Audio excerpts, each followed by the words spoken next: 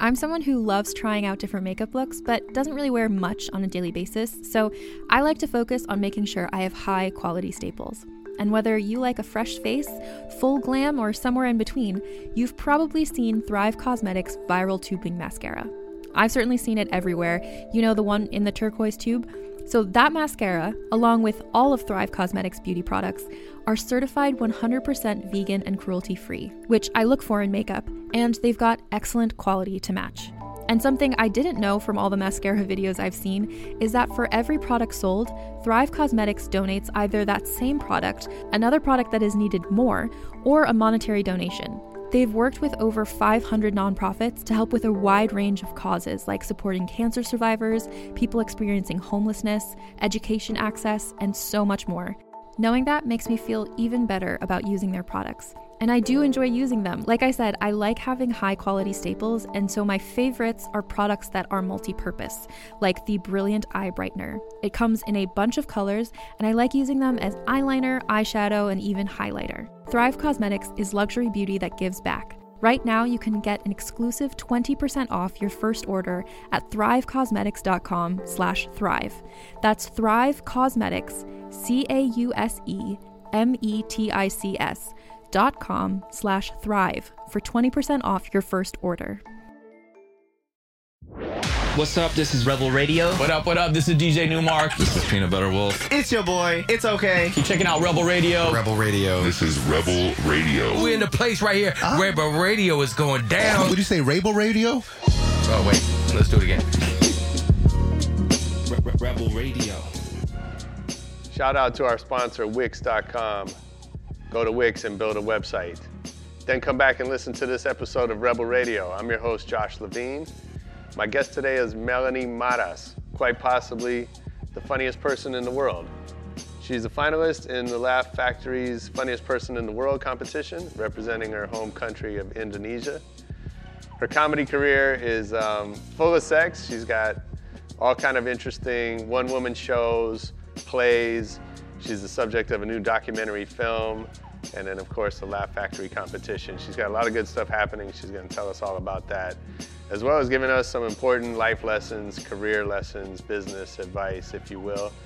She's a great example of being vulnerable, of finding her own voice, and she's going to give us some tips on how to test your own boundaries.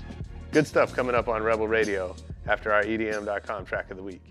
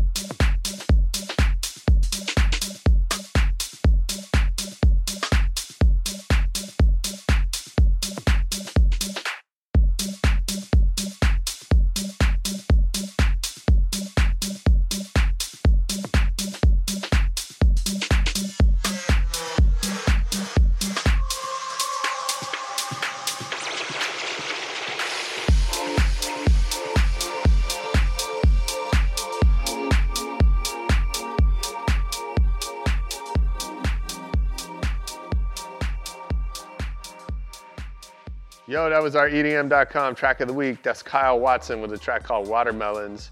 You can find that on First Edition label. Go to soundcloud.com/First Edition. And now let's hear the interview with Melanie Maras.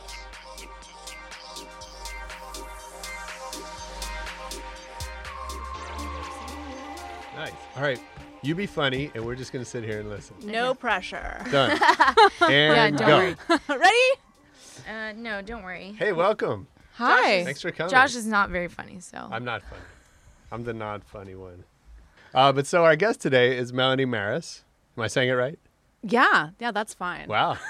Is Okay. it how you say it? It's okay. That's how I say It's when fine. people say Cassandra. How about if you tell us how you say your name? I just say Maras. Maras. Okay. Yeah, but I mean, you're really supposed to roll the R, but I don't. Oh. I myself don't even do that. So how could I ask anyone else to? Well, our guest today is Melanie Maras, creator of the Red Flag play and lots of funny stuff online, which you can tell us all about.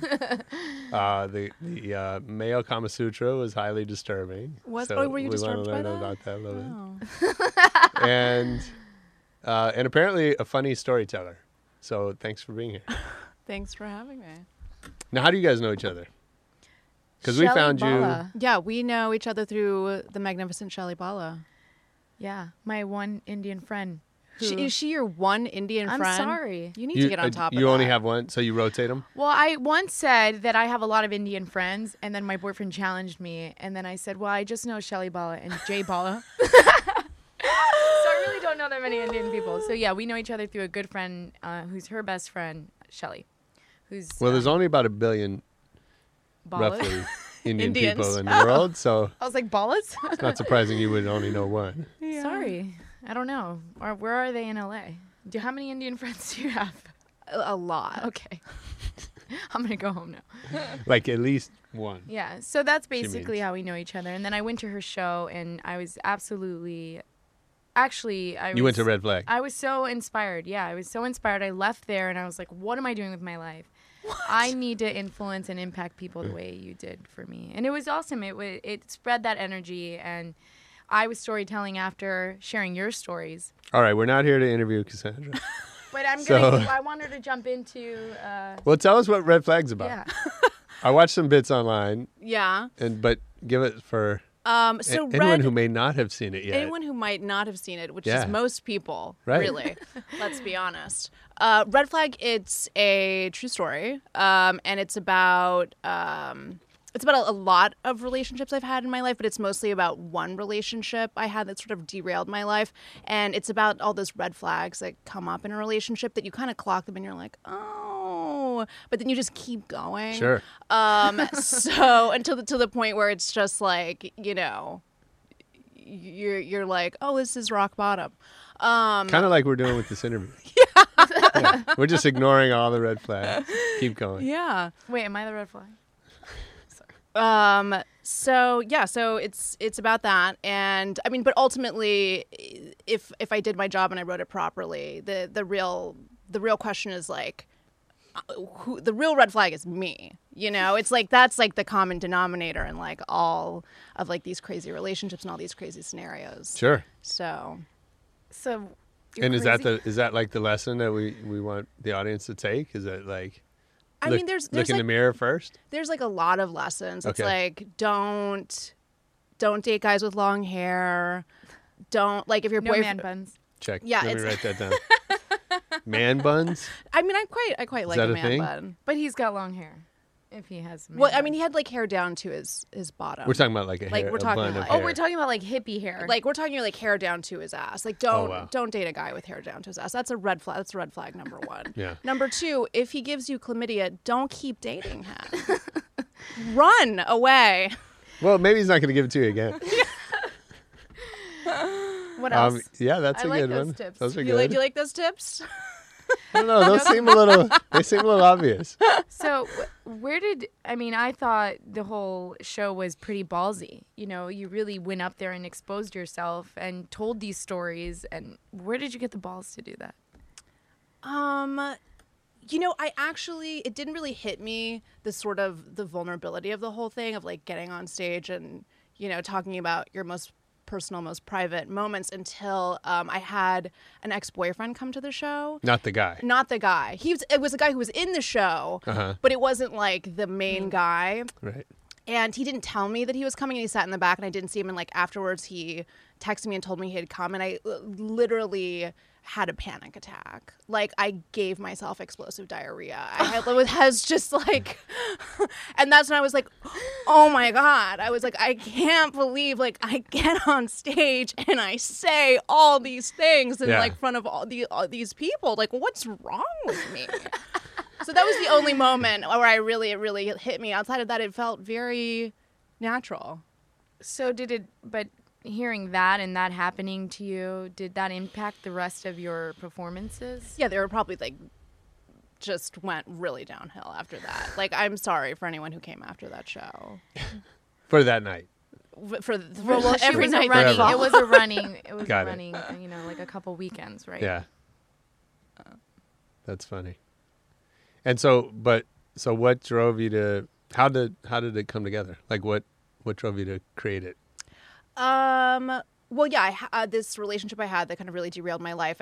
Just to sort of heal myself, I started to write the show. But I started to write the show really casually, without any kind of intention. And then I took this solo show class with Lauren Weedman, who's an incredible storyteller. And so then I wrote it a little more seriously, and then a little more seriously, and then I stopped writing it altogether. And I have a theater company in New York called Inviolate, and they have a retreat every year. And last summer they had their playwriting retreat, and my friend Bixby Elliott was like, you have to come and you have to bring your solo show. And he basically nagged me every day to the point where I was like, I just bought a plane ticket to shut him up. I was like, I'm only buying a plane ticket to come to this so that you will stop bothering me about it. And I was like, and I'm only coming for 24 hours.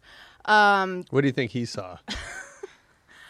I don't know. You know how you have your friends that are really your champions and they just believe in you, and he's one of those for me. I don't have any of those. No. You have Cassandra? Yeah. Oh yeah, that's right. My one Indian friend, Cassandra. Well, I'm not Indian, but fine. But yeah, so then I went to the retreat and I had maybe 30 minutes of the show at that point. And I read it really nervously off my iPad, shaking, and the response that the audience gave me, and the audience was really a small group of people who I know very well. They're in my theater company.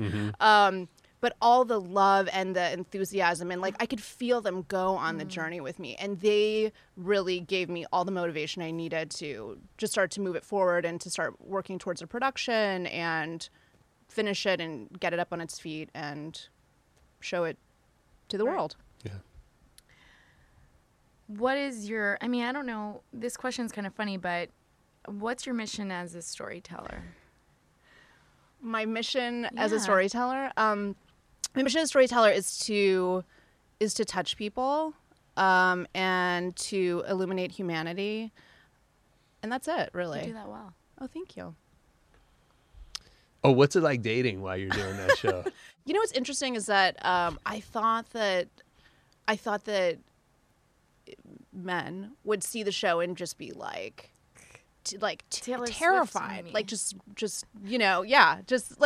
be so afraid. Yeah. But I had so much interest from people who came to the show. Because you were so funny. Because you're on stage. And she's so real and raw. I think people dig that, when you're so that's. They see the dollar signs.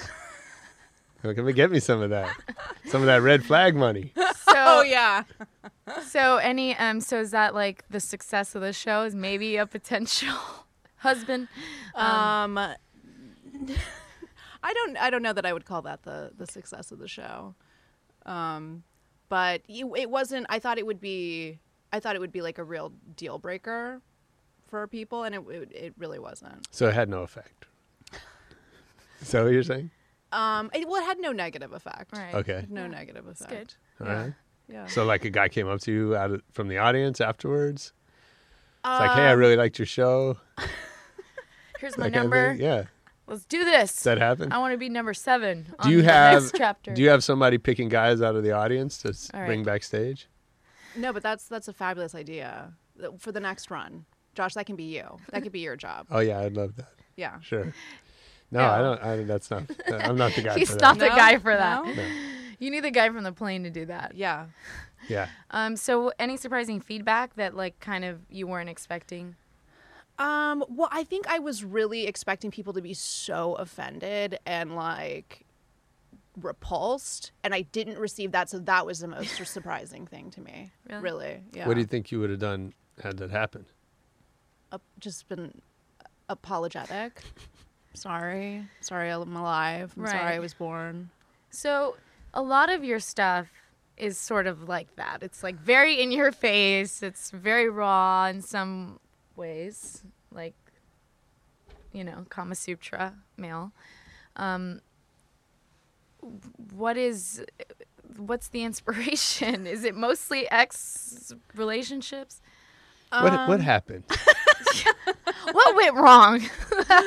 I think that when I was growing up, my parents were were, I mean, super overprotective. Like just, you know, not like beyond like Tiger Mom, like just another level, or like Helicopter Mom or whatever. So you moved it's here called. from Indonesia, right?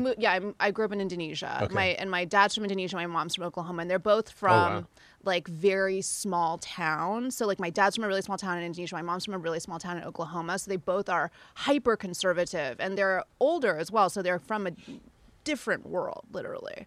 How are small town Indonesia and small town Oklahoma alike?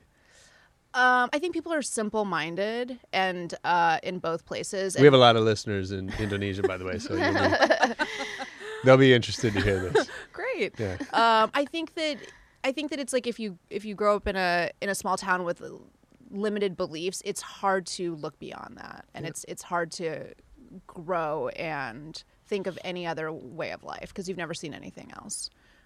So those were my parents, and I think that just don't lock your kids up because they will end up like me. But you're awesome. So it's a cautionary tale. It's a cautionary tale. So wait, and then so you came from, you know, another part of the world. How'd you get into storytelling and comedy and writing and all that? You know, I didn't get into storytelling and comedy until about 5 years ago. I took a storytelling class when I was living in New York with Kevin Allison, who he used to be on The State, and he has an amazing podcast called Risk and an amazing storytelling show called Risk. And he really had the first storytelling podcast of note. And, well, besides The Moth, of course, after The Moth. Mm-hmm. So I took the storytelling class with Kevin, and it was the first time I realized I was like, oh, like, I'm a comedian, you know? Like I didn't know before. It was so obvious, but really? I didn't realize it. And then, you know, writing stories and performing them, it was so natural to me. It was the most organic type of writing I had ever done. And I like just I picked it up so quickly, and like the audience response was always like so tremendous. From the very first time I told a story, I was like, oh, you know, I think I should keep doing this. Yeah. Mostly about your family? No, I've never actually written about my family. It's almost always about, you know, guys. Sometimes girls, Okay. you know, but mostly guys. Yeah. It's funny that, you know, I think like in the storytelling environments, the Moth, and you know, I've heard some Moth speakers talk about the experience and, you know, how different it is from, say, like stand-up comedy. Yeah. Where, you know, I think in a comedy club, the audience is kind of against you, like until you win them over.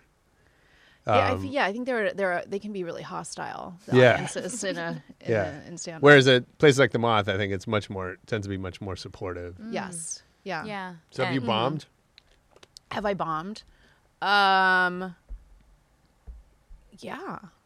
Yeah. I mean, even like doing my solo show, there would be nights where it's like the audience was just not responsive, and it's like they inform the show so much, like their responses, and it really sets the tone for everything. So if you're like not getting anything, and everyone experiences in their own way, like not everyone is a laugher or whatever, that doesn't mean that they're not with you or they're not enjoying it. And like some audiences are like really noisy and like knocking over beer bottles and Arguing with the waitress.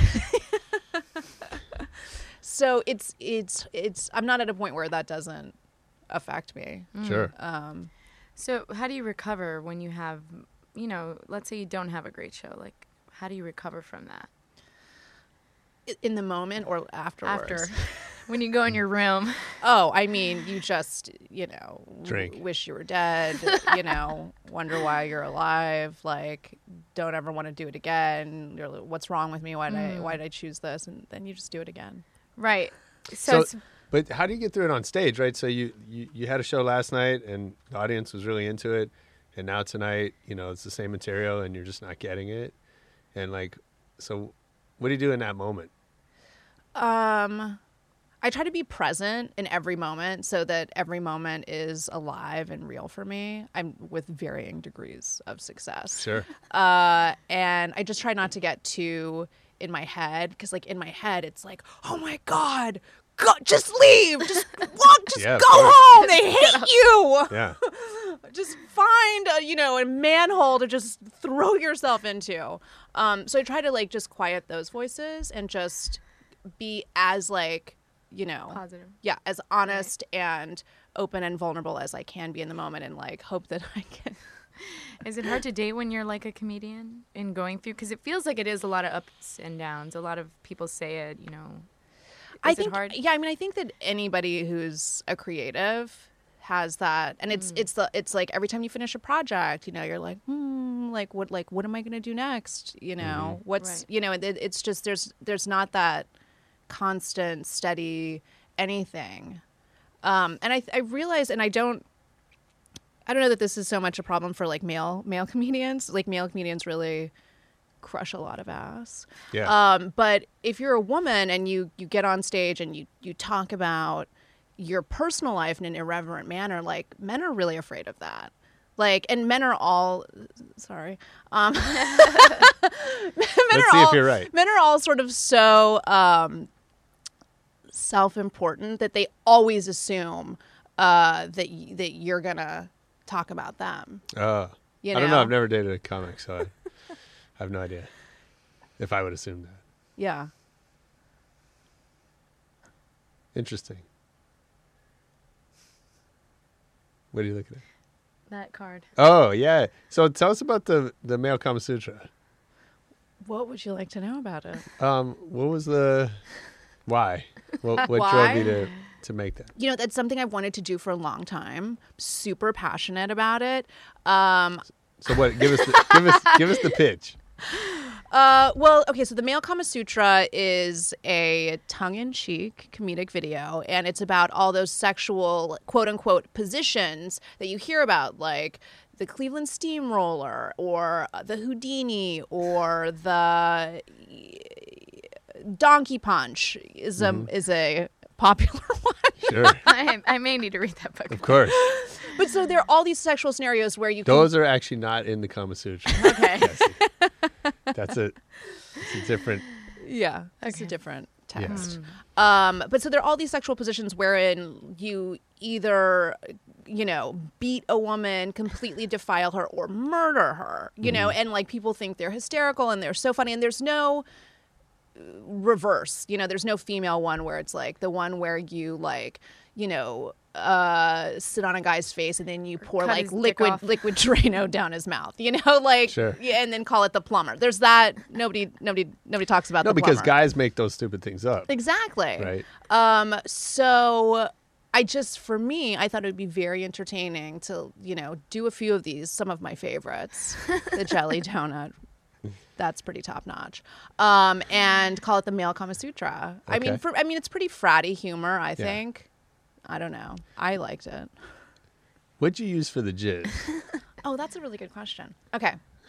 So, my friend Bixby Elliott taught me how to make fake jizz. I guess he may or may not have spent some time on a porn set as a PA. But so what you want to do is you want to get a white lotion. I use Lubriderm. And you want to add some water to it in a shaker. See the shaking motion I'm doing with my hand? Can we grab the shake weight?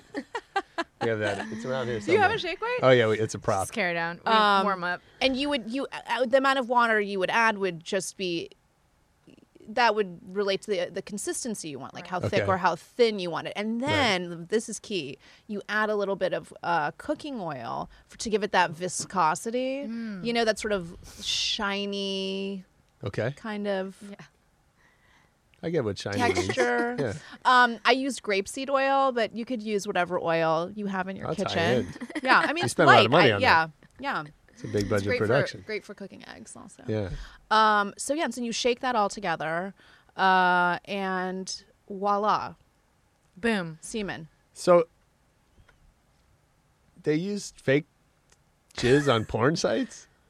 Is this surprising to you? Yeah, I didn't know that. Do they? I thought everything was That's real. not common knowledge. Oh, whoops. Really? Sorry. You're spilling an industry secret, right? Sorry, whoops. Did you guys know that? Yeah. There's a guy with a little gun, like hiding behind the Boom, actor. got like- it. Hit her right on the spot. Okay. Really? That's fascinating. Yeah, the consistency was probably what was most disturbing. Which video. means you did it well. YouTube actually flagged my video For that? As inappropriate. and I've protested to no avail. I haven't heard anything back. So is it down right now? We can't. Well, no, watch you it? can still watch it. It's just Oh, age restricted, so you have to okay. be signed into right. YouTube to prove that you're over 18. Right. Hey, let's promote the channel. So did you get any No, like? what's the channel? My YouTube channel is Miss Trouble Jones. Miss Trouble Jones. Yes. And you're Trouble Jones on Twitter? Trouble Jones on Twitter and Instagram. Okay. Did somebody give you that name, or you gave it to yourself? Oh, I gave it to my own self. Yeah. Why Trouble Jones? I feel like Trouble Jones is my alter ego. And Trouble Jones is kind of like me, but without any conscience or like regret. Okay. So do Kind we? of girl who gives a guy a jelly donut. I guess. I mean, not yet, but In theory. let's not cross it off the list. Okay. Sure. So how long have you had this alter ego? Is it as long as you've been working in the comedy writing space? I probably started using it when I lived in New York, but then I didn't start to use it all the time until I started to get into Twitter and Instagram and then I was kind of like, oh, this is good, I can hide, but then everybody knows that I'm Trouble Jones, so I can't hide from anyone. So, but is that a real thing? Like, do you kind of get into this Trouble Jones mindset, and like is that a persona in your mind that you create from? Or is it just a Twitter handle? It's not just a Twitter I mean, handle. it's none of my business. No, I mean, I think that there's definitely moments in my life and activities from my life that have been like way more Trouble Jones than me, I used to drink really heavily. And Do you want a cocktail? I socially participate in some recreational drug use, but I haven't had a drink. Like steroids? you mean? Like mushrooms? I love mushrooms. No, not anymore. Oh, but yeah, I mean, I've been like clean for like 10 months. No, it's okay. I mean, I love mushrooms too. I know. I actually want to do them maybe on my birthday. Oh, You're around. well. I don't want to be locked in a car for hours again, so. Oh, no. No, it's bad. Is that what happened? I don't know. I don't know. Tell us about that. Nah. Hey, check it out. Rebel Radio is brought to you by Wix.com. Do you need a website? No, let me tell you, you do need a website, and you can do it yourself with Wix.com. No matter what business you're in, if you got a startup, your music career, your earwax collection, I don't know what you're doing. Whatever it is, you need a website. And Wix is used by more than 84 million people worldwide. It makes it easy to get your website live today. You can spend time on your business. Don't spend time building your website. There's hundreds of designer-made templates to choose from. Use the drag and drop editor. You drop in your images, your videos, your copy, and next thing you know, you have a beautiful website that you built yourself. It's fast, it's easy, it's free. We did it with rebelradio.net. Check it out, and you can see the amazing work you can do with Wix.com. You're too busy with everything else? Stop worrying about your website. Wix.com, it's easy and free. Go to Wix.com. Create your own website today. Send it to us, and we will promote it online. All right. Okay. So writing, performing, which do you prefer? Let's break this up. Okay, we can move past the mushrooms if that's what you'd like to do. So what do I prefer, writing or performing? Or both. I would say, I mean, I only like to perform my own writing, so I think it's probably 50-50. Why is that? Because I think that's when I'm my best self.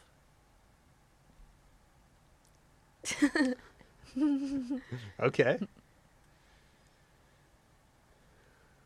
You talk a lot about sex. Do I? What's that about? I mean, I think it goes back to like growing up very, very, very, repressed, very sheltered, very conservative. My preacher's daughter kind of thing. Well, yeah. Well, I mean, not quite. My dad's Muslim, but my mom is.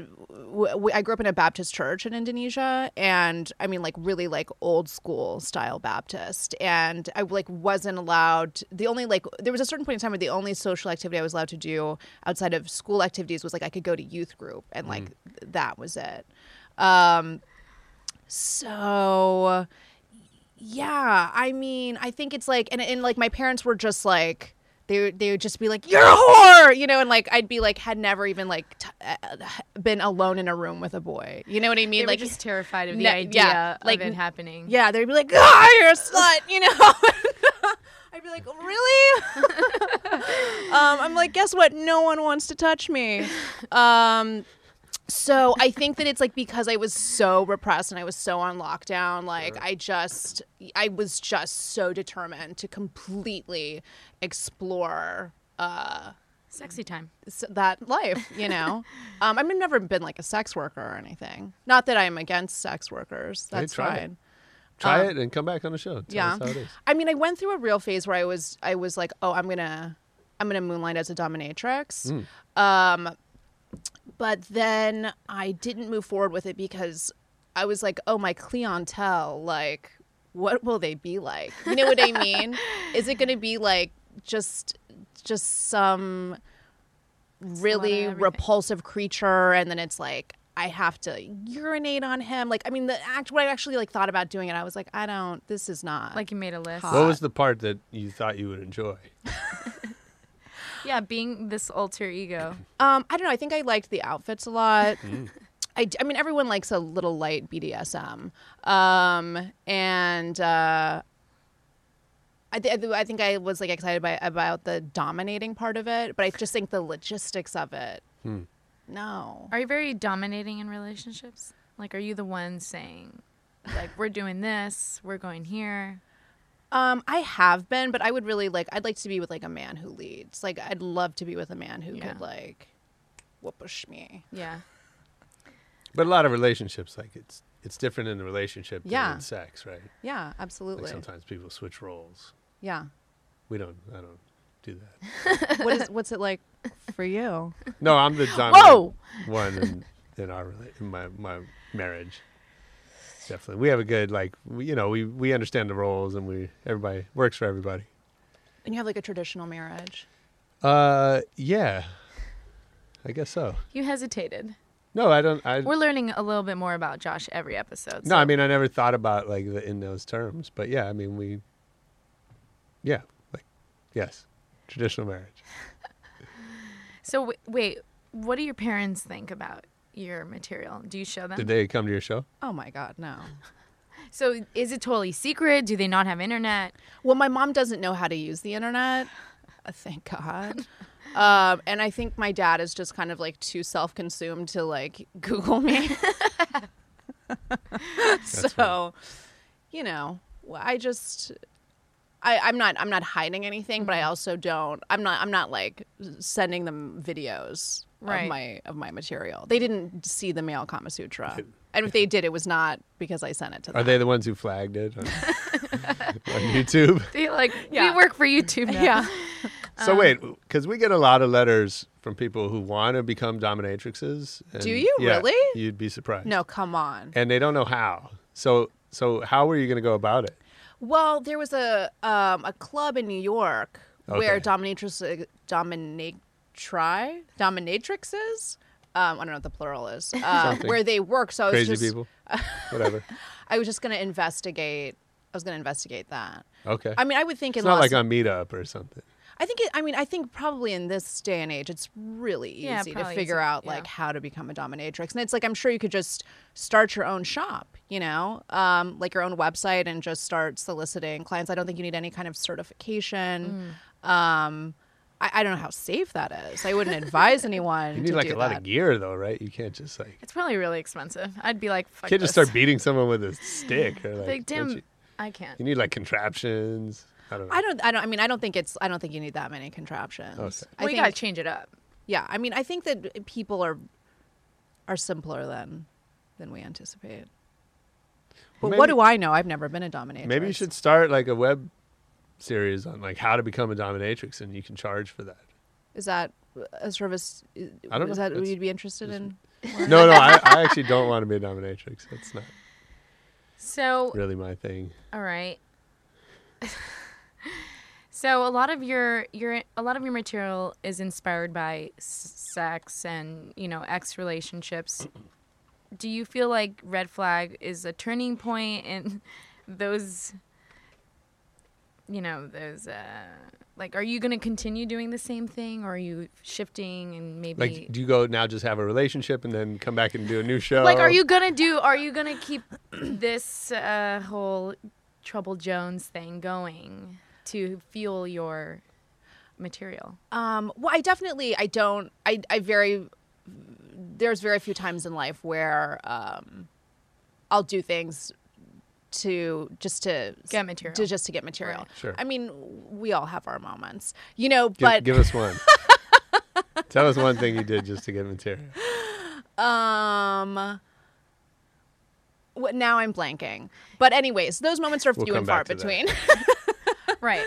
I would say that Red Flag is a turning point for me because it's the most true to my voice. It's the most true to my point of view, and I think that the problem I've had with my writing in the past is I've tempered it and I've taken too many people's notes, and like it just causes the writing to fall on its face, And also I think that Red Flag is a turning point because everything I've done before this was sort of like quite lighthearted, and I went to like a far deeper place with this, and I think I'm just going to continue to go in that direction.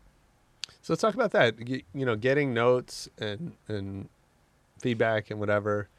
How do you know what to listen to and what to ignore? And I mean, I think you just have to really follow your intuition, because some notes can transform a piece of writing and make it so much better than what it was and are really necessary. And other notes, it's like, ultimately at the end of the day, you're the writer. It's your voice. It's your story. You have to listen to yourself. Mm-hmm. How long does it usually take to write your stories? I guess it depends on the length of the story. Like a 5 or 10 minute story, I could write in, less than a week. Mm-hmm. But, my solo show was like 90 minutes. That I probably worked on it for close to a year and a half. Yeah. oh wow. Yeah. It's a good one. So and how big is that for you? Like how in your mind, sort of how successful was Red Flag, and what does that do for the next phase of your career? I mean, Red Flag was successful in that I set this goal for myself and I did it. I never dreamed that I'd be able to, write a show, get it produced, stand on stage for 90 minutes and actually capture an audience. So in that way, it was a success for me. And also, I mean, there was quite a lot of interest in my writing and whatnot from there.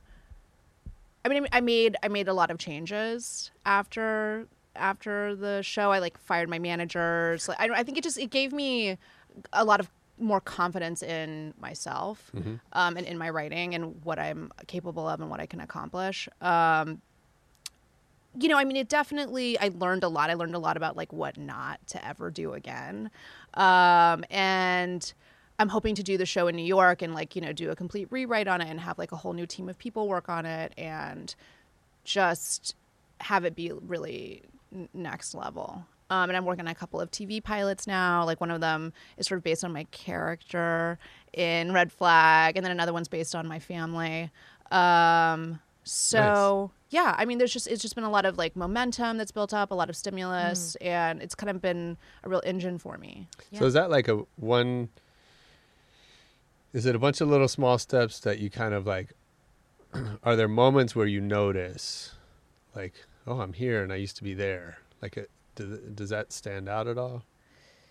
Yeah, I think so. I think that I feel different now. I feel different than when I moved to Los Angeles a few years ago. When I first moved here, it's I wasn't confident in my work. I I didn't know what I was capable of. And now it's like I know what I'm walking into a room with. And I know what I want. I know I want people to meet me on my level. And it's like, you're either going to meet me on my level or you're not, you know? Right. It's like buy, sell, or get out of the way. Sure.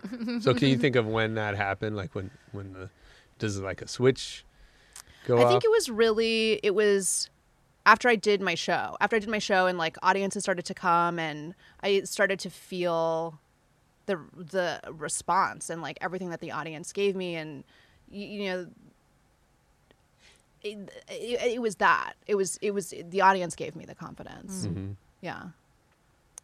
Was there stuff that you thought was like going to kill and it just, I mean, you know, you talked about it's different night to night, but like, you know, can you think of some material that you're just like, this is gold, and then it just doesn't go?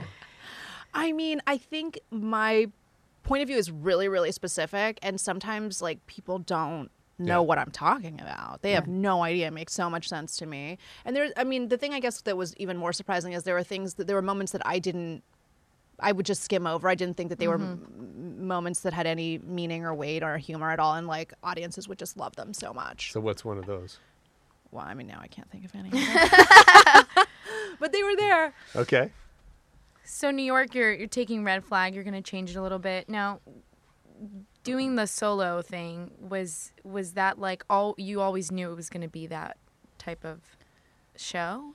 Did you ever think about bringing in characters? I mean, I hadn't, no.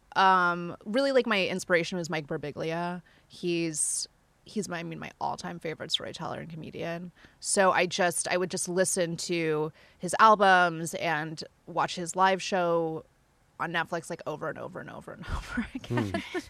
What is it about his stuff that connects with you?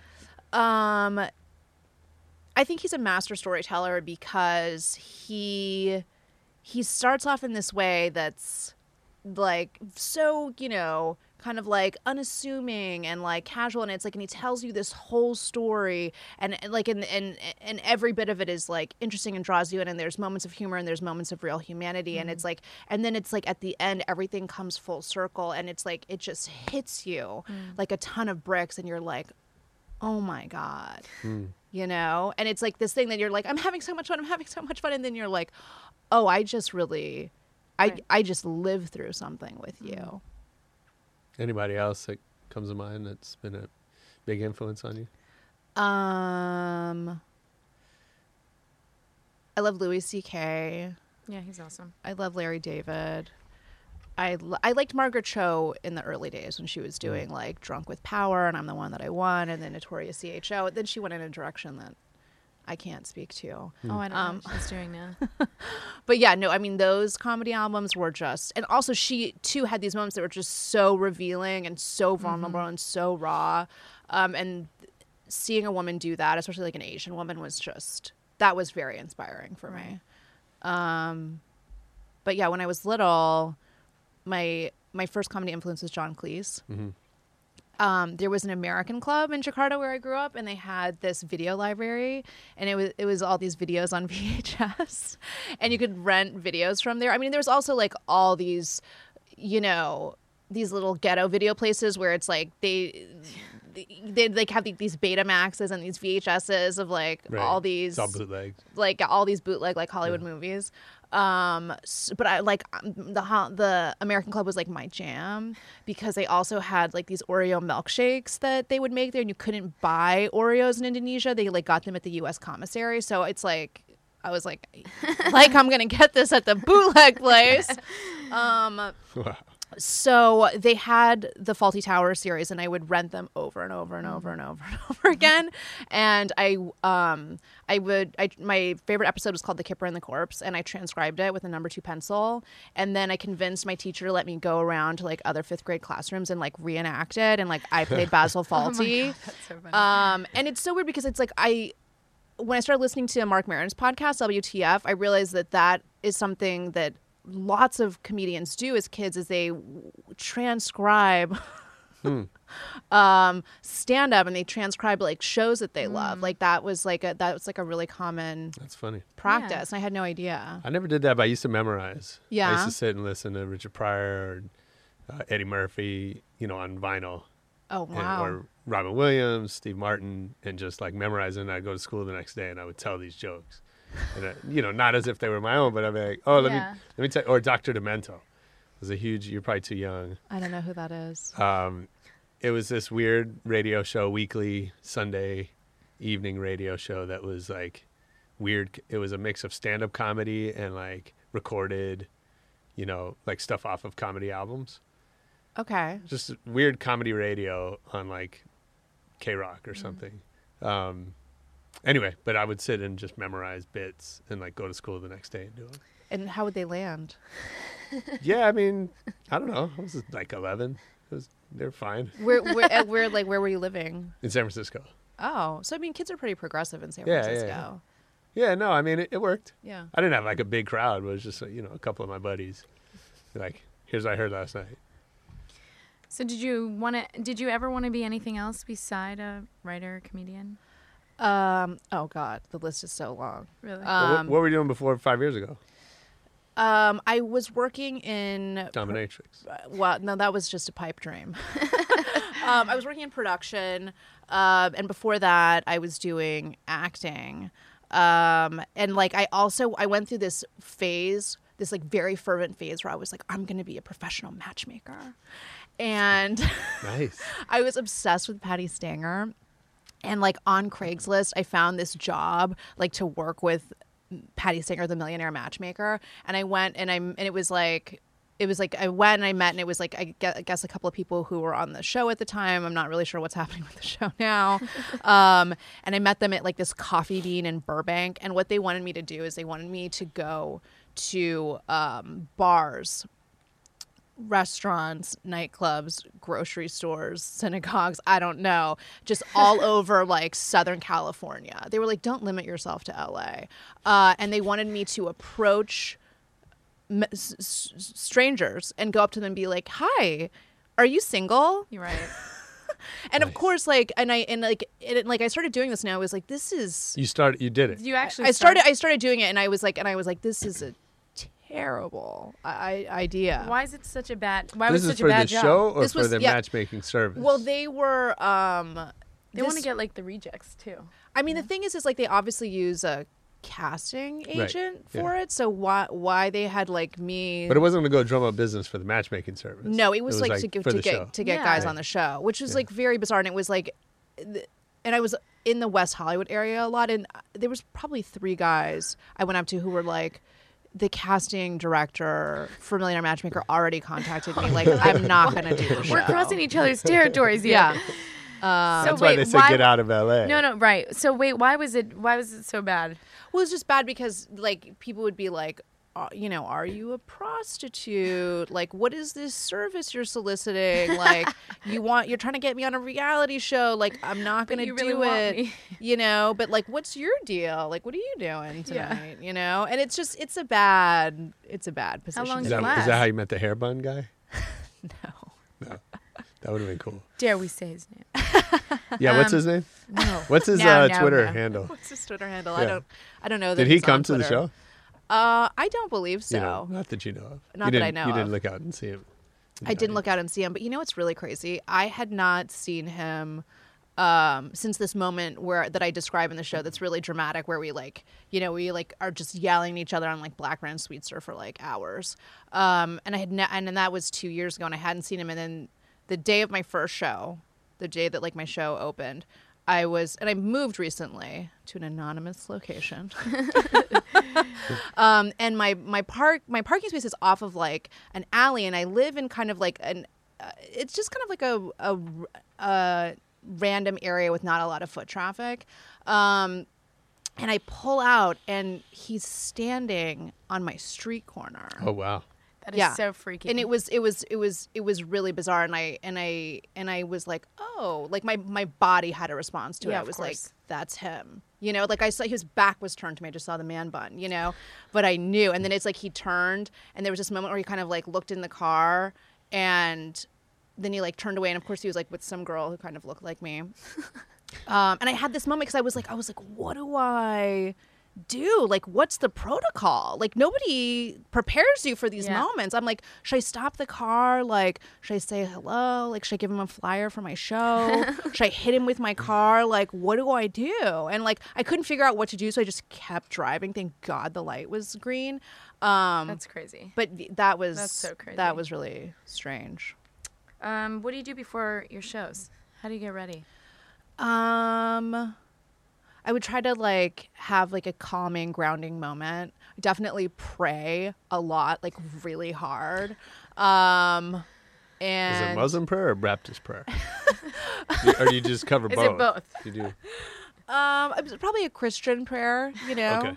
Not Baptist though. Not. I Do mean, you not. speak in tongues before the show? No, not this time. Okay. Maybe next time. All right. Yeah. I mean, I pace a lot. There's a lot of pacing. Yeah, Sure. just going through the lines. Yeah. How do you practice at home, like saying the lines out loud over and over and over and over again? I when I was memorizing it, yes, for sure, I did. Yo, I hope you're enjoying this interview with Melanie Maras. We got some other great comedians we've had on the show. If you look back in our iTunes or our SoundCloud page, check out the one with my guest, Kira Sultanovich. She is another hilarious comedian, and we mix it up a little bit on that one. You might like it as well. Now back to Melanie Maras.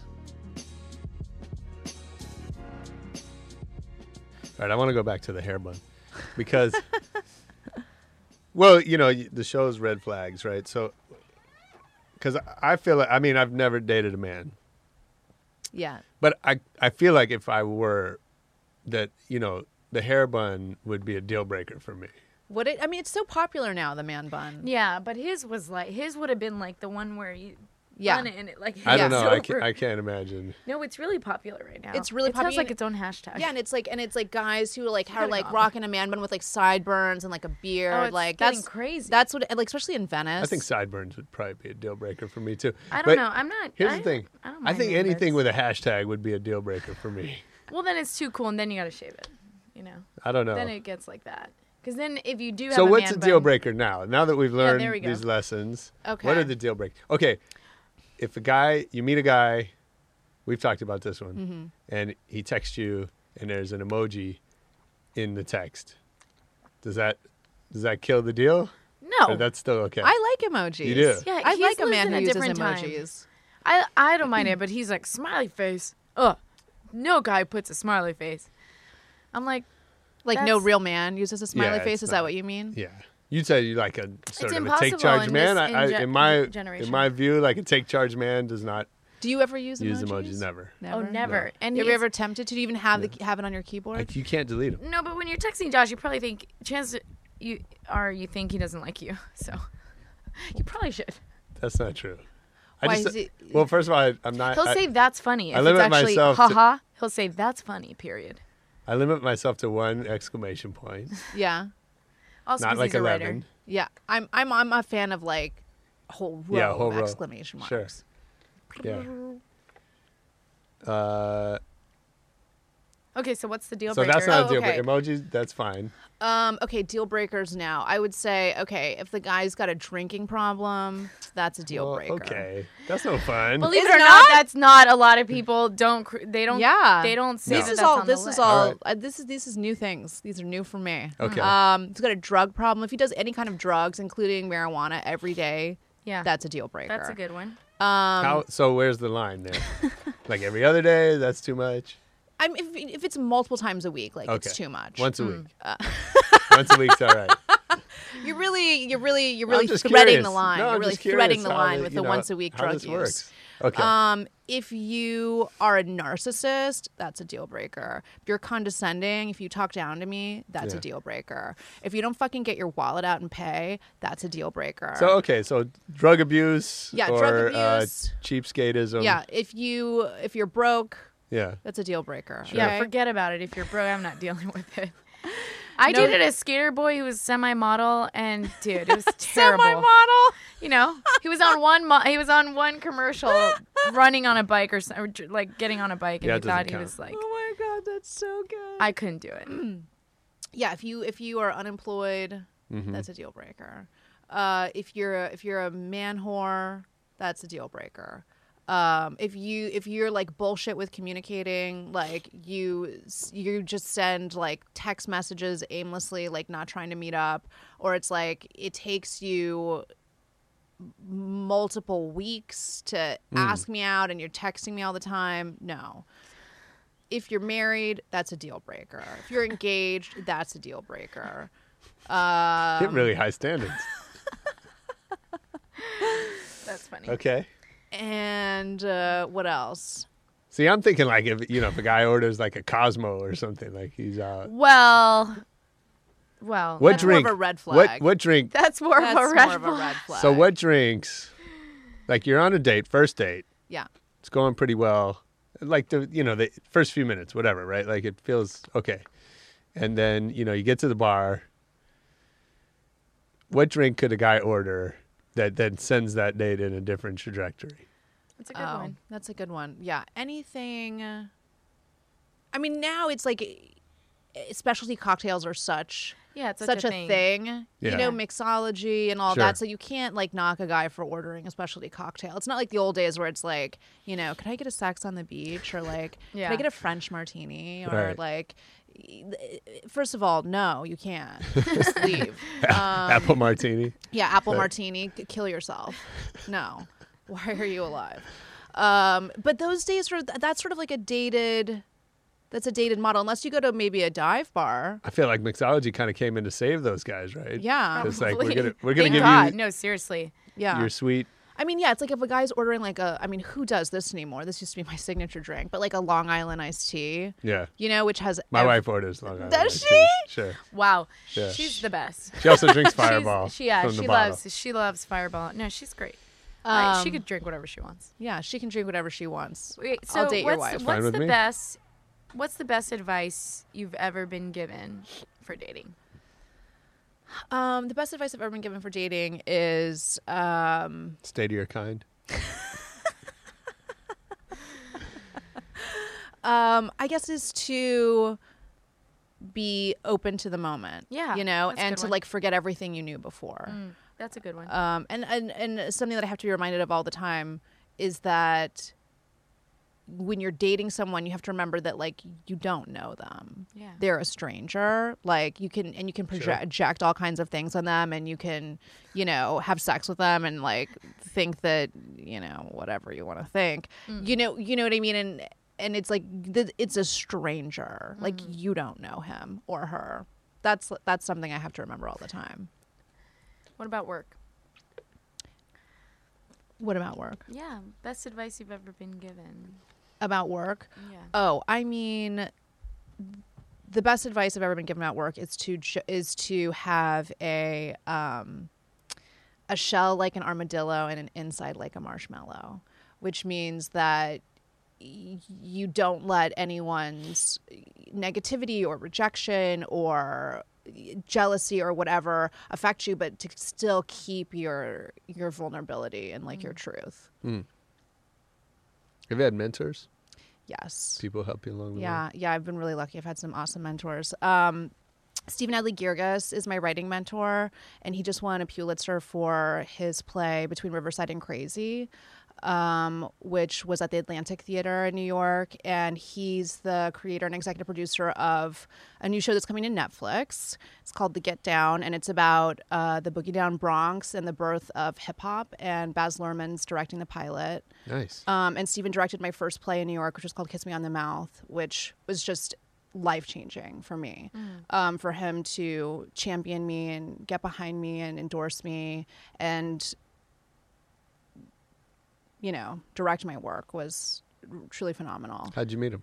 I met him. I went to a drama school in New York called the Maggie Flanagan Studio, and Stephen had been a student of Maggie's, and he came in at the end of our 2-year program, and he taught this playwriting for actors workshop, and that's how we met. He was my Nice. teacher. Are any Nice. plans to go back to New York? Yeah, I'm going to go back to New York at the end of the summer. I'm producing my friend Bixby Elliott, the one who taught me how to make fake jizz. He has written a beautiful play called Summer Fool, and it's about the first gender reassignment surgery. And it's an incredible story about the man who transitioned to become a woman and his wife and how his wife stayed with him. And it's really about a really beautiful love story. It's one of the most incredible pieces of theater I've ever read. So I'm going to go back to produce that. So I'm super excited about that. Nice. That's Yeah. awesome. Do you have like a goal that you're working towards, or you know, how will you know when you've accomplished what you set out? How will I know? When I'm like touching people on a global scale, and I'm able to translate my work across like various mediums, and people who I've never met before, not like friends of friends, but like real true strangers are able to access my work and for it to have an effect on them. Like that's when I'll feel that I've really accomplished something. Is there someone, if you could trade places, not in life, but a career, is there someone whose career you'd like to have? Oh, whose career would I like to emulate? Chelsea Handler, Tina Fey, Louis C.K., Larry David, Mike Birbiglia. You can do a Chelsea Handler for sure. I mean, I'm working on it. Yeah. I'm working on it. You know, half Asian, less drunk. Yeah, she's funny. Right. I saw her live with Gwyneth Paltrow, LA Live Talks. How was that? It was good. Gwyneth Paltrow, I mean, she's cool, but she's a terrible interviewer. Uh-oh. Yeah. She's just kind of boring. Oh. But I guess Chelsea got to pick who interviewed her, and they're friends, and they've done a ton of things together, social and, you know, personal. So, but anyways, she was great. I love Chelsea Handler live. She was great. Great storyteller. Awesome. Nice. Well, maybe you could find her around town and bump her off, and then you can take her place. That's a great career plan. Yeah. Thank you. That'll Then you make a show about it. Yeah. That'll be my new like best piece of advice I've gotten about work. I see her at Santa Monica Stairs sometimes, so maybe you can like ambush her. You do? Oh, that's good. Do you really? I'm surprised. Yeah, it's been a while, but Yeah. I have seen her there. I don't go anymore, but To the stairs. not because of running into Chelsea. It's just I moved, so it's Oh. convenient. It's not convenient anymore. I understand. It's not like there's a restraining order Right. or anything. Yeah. Okay. Well, thanks for doing this with us. Thanks for having It's me. been fun learning about you. Come back when you have your next thing, and let's talk about it. Yeah, I would love that. Awesome. Cool. Yay. Cool. Okay, that was our episode with Melanie Maras. I hope it made you laugh. I know it made me laugh. Hey, that was Cassie, my sometimes co-host. If you liked her, leave us a comment and we'll see if we can bring her back for another one. She's kind of on a hiatus right now, but you never know. See what happens. Hit us on Twitter at Rebel Radio Net. Find us on Facebook, and make sure you check out our new YouTube page for our growing catalog of Rebel Radio videos. Radio videos. That's what's up. Come back next week. My guest will be the one and only Shira Lazar with great stories from the world of YouTube. I'll talk to you then.